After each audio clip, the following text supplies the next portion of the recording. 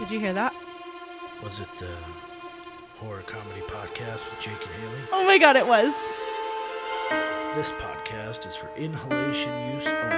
And that means it's not for kids.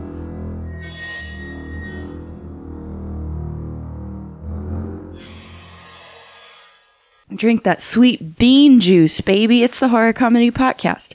It's a different kind of episode today because I'm recording early in the morning. And I actually did not smoke any weed today because I have shit to do. So if you're the same listener, I feel you. Stay strong. I wanted to take a second to talk about Jacob Blake. He is a black man who was shot multiple times in the back by a police officer after breaking up a fight at a party. He's critically injured and fighting for his life. He may never walk again. And the cherry on top of the shit cake is that his 6 kids saw this whole shit happen. Obviously, they need therapy. Jacob needs to be able to walk again. I'm sure he's going to have tremendous medical bills. So I'm going to go ahead and share his fundraiser. The link is in the show notes. And if you guys have $5 to donate, go ahead and fucking donate. This week I wanted to read you a creepypasta from 4chan. It's from the fucking paranormal board as usual, and it's by an anonymous user. Have you ever heard of an old PC game called The Theater? Yeah, I didn't think so. Probably because many people say it doesn't even exist. You see, The Theater is an old computer game released around the same time as Doom.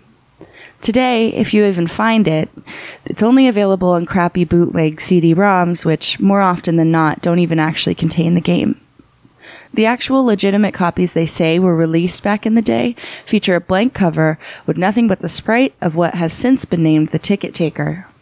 He is simply a poorly drawn, pixelated white guy with bald head and large red lips, and he's wearing a red vest over a white shirt with black pants. He's completely emotionless, though some say that if you smash the disc, his face is shown as angry the next time you look at the cover. But this is just dismissed as an urban legend. What is particular about The Theater, though, is that there's no developer named on the jewel case, nor a game description on the back. It's simply the Ticket Taker on a white backdrop on both sides. The game was initially known for being unable to install correctly. The installation process immediately locks up the computer when the user reaches the licensing agreement. Also strange about the licensing agreement for The Theater is that whenever the development studio is supposed to be named, the text is simply a blank line. Anyway, most people have claimed to owning one of the original CDs say that they figured out how to install the game by simply rebooting their computer on the license agreement with the disc still inside. Then they are prompted to press I agree on startup. Then they can continue with the installation. The game then starts up without any introduction besides a main menu that is simply the sprite of a movie theater's exterior on an empty city street. The title fades and then the 3 menu buttons. New game, load, options. Selecting options immediately crashes the game to the desktop. Load is said to not function at all. Even if you do have a saved game, nothing happens when you press it. So new game is the only working menu option. Once it is selected, you are in the first-person view. You're standing in an empty movie theater lobby with the exception of the ticket taker standing in front of a dark hallway, which one can only assume leads to the theater themselves. There's nothing to do but look at the poorly drawn, mostly illegible movie posters or approach the ticket taker. Once the player moves towards the ticket taker, a very low-quality sound clip plays saying, "Thank you, please enjoy the movie," along with a speech box saying the same thing. You then walk into the hallway and the screen fades to black, and you're back in the empty lobby and you do the exact same thing, again and again and again. This may seem like a really horrible game, but a number of peculiar things happen as you continue to play it. The number of times you have continued into the hall after giving your ticket to the ticket taker before the strange events happen is unknown. Most state that it's completely random, and it could take anywhere from the first playthrough to the 400th playthrough. Whatever happens, though, has deeply disturbed some players. The first occurrence is when the player fades back in after walking into the hallway. This time, they will notice the ticket taker is completely absent. The player then, without any other options, decides to walk into the dark hallway. The sound clip and text box mentioned previously still play in absence of the ticket taker, but when the player walks into the hallway, the screen does not fade out. It goes pitch black as they walk deeper into the hall, but the player's footstep sound clip is still playing as they continue to push the button up on their keyboard. Those claiming to have played the original game report to have felt extremely uncomfortable walking down the hallway, anticipating the whole way that something horrible was going to happen. Well, eventually, the player is unable to move forward. They see this sprite that has been appropriately named the Swirly Head Man. Nothing happens as the Swirly Head Man stands before them. Then, suddenly, a piercing screech plays and the game begins to glitch. This lasts for a few minutes, with the screeching being continuous. Then the player is abruptly returned to the lobby with all the sounds and graphics as they should be. The game continues normally for the next couple cycles of entering the hallway, with a couple of the original players claiming the Swirly Head Man would briefly appear and disappear in the corner of the screen as a brisk yelp sound effect plays. Then, at some point after meeting the Swirly Head Man, the player sees the ticket taker pacing back and forth, though there is no walking animation. The sprite's limbs are not moving, he just hops slightly up and down instead. And his eyes are wide and his mouth is open, and he actually looks kind of worried. Some players note that the movie posters had been replaced with images of the Swirly Head Man, which caused them to immediately turn their character's head away from the posters while approaching the ticket taker.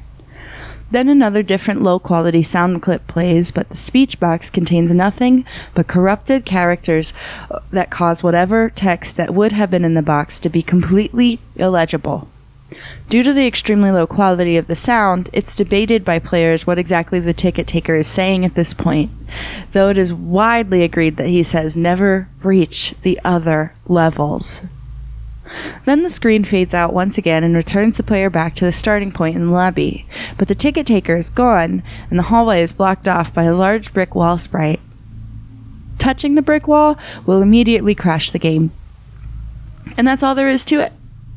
Nobody knows what the other levels are, or how to gain access to them, nor is it known why the Swirly Head Man causes such acute fear in those who have seen him in the game. All original copies of the theater have either been destroyed or lost. But the creepiest part is the fact that all original players of the game claim to occasionally see a brief glimpse of the Swirly Head Man out of the corner of their eyes. I ain't never seen no goddamn Swirly Man. That sounds like the worst game of my fucking life. I don't even like going to the movies. It's expensive and it's sticky. Here's another creepypasta. It's another Colorado story because that's where I live and I have a soft spot. Anyway, I write this message as I lay dying. I was an inspector for repossessed homes 2 months ago. Now I'm an abomination. It started when I was inspecting a home in Boulder, Colorado. It was less than 10 blocks away from Main Street. The house was dilapidated and worn. It had been repossessed only 6 months before. I was alone. I inspected the upper floor of the 2-story house without harm, and the first floor as well, but I came across trouble at the basement. I approached the door leading to the cellar, and I heard a sloshing sound. I opened it slowly, and the rusted hinges creaked loudly. The door was warped from water damage. I stepped a few steps down and saw that the basement was flooded. Now, usually, I would not go down into an abandoned basement alone, but I wanted to get this job done quickly because my daughter's birthday was later that afternoon. I stepped down and I stood right on the step before the water, pointing my flashlight down and squinting my eyes, trying to see where the hall ended. That's when I saw it. Its eyes glowed like a cat's. It stood awkwardly on no less than 3 legs. Its face and chest were covered by a dirty cloth, smeared with blood and other matter I could not recognize. It had 3 hands dangling from long extremities that were oddly shaped. It looked like a spider almost, its limp limbs hanging off its fat body, with fingers and toes and ears sewn onto its abdomen and thighs. The water came up roughly to its first arm, which stuck out from near its hip. When I met its eyes, it made a screeching sound, like the noise that scraping knives and forks on a ceramic plate makes, but it resonated throughout my entire body. I was frozen in fear, until it moved. It bent downwards like a dog and used all 6 of its extremities to crawl. It went up on the wall and on the ceiling, and it was screeching and wailing like a banshee the whole time. I turned and began to run towards the door. I saw the light spilling out of my exit, and I reached for the doorframe to throw myself out, and that's when something pierced my leg. And then it had me. My leg was bleeding profusely as the thing grabbed me with its second arm, the one with an extra joint before its unusually long forearm. Its hand had 4 fingers and 2 thumbs. It had me by my neck and dragged me towards the basement door. I kicked and screamed as loud as I could, but there was a vice around my neck. It walked slowly, using its third arm as a walking stick. Little did I know I would become very familiar with its third arm and its long, knife-like edge. It was a sharpened bone. It looked like a spear sewn into the end of the forearm in place of its hand.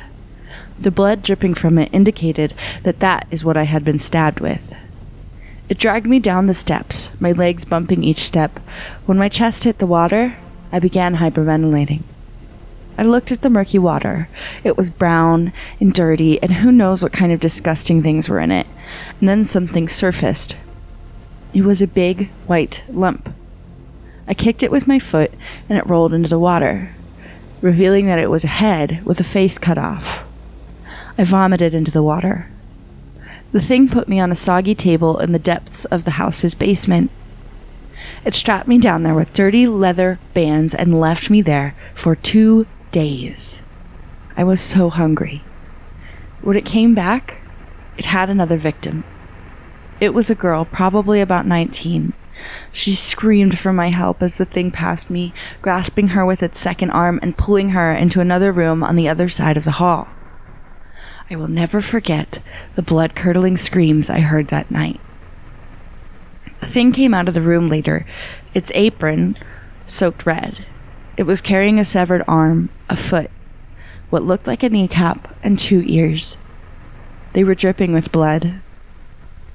It approached me. The sound it made when it walked towards me was horrifying, like someone typing on a computer, skittering. The next 3 hours were the most painful of my entire life. The thing took its third arm and made cuts all over my body. When it was finished with the incisions, I no longer had palms.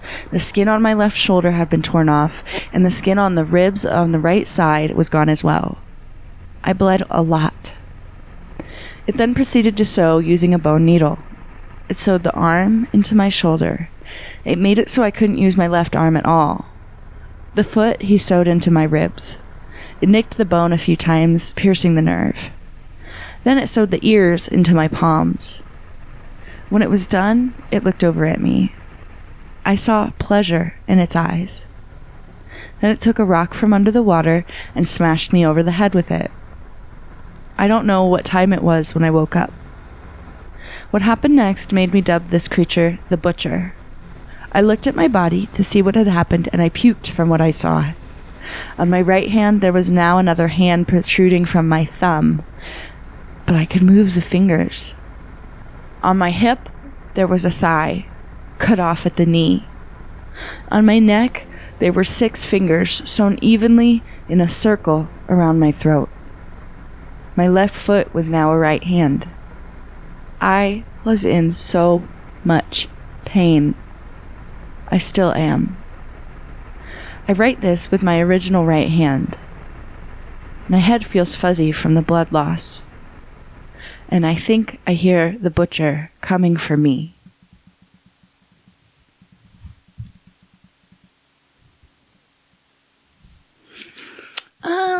So yeah, those have been some creepypastas from 4chan. This episode was short and sweet and ready for you. If you have a creepypasta, send it to us, the Horror Comedy Podcast at gmail.com or THC Podcast on Instagram. And we will see you Sunday for a full-length episode. Goodbye!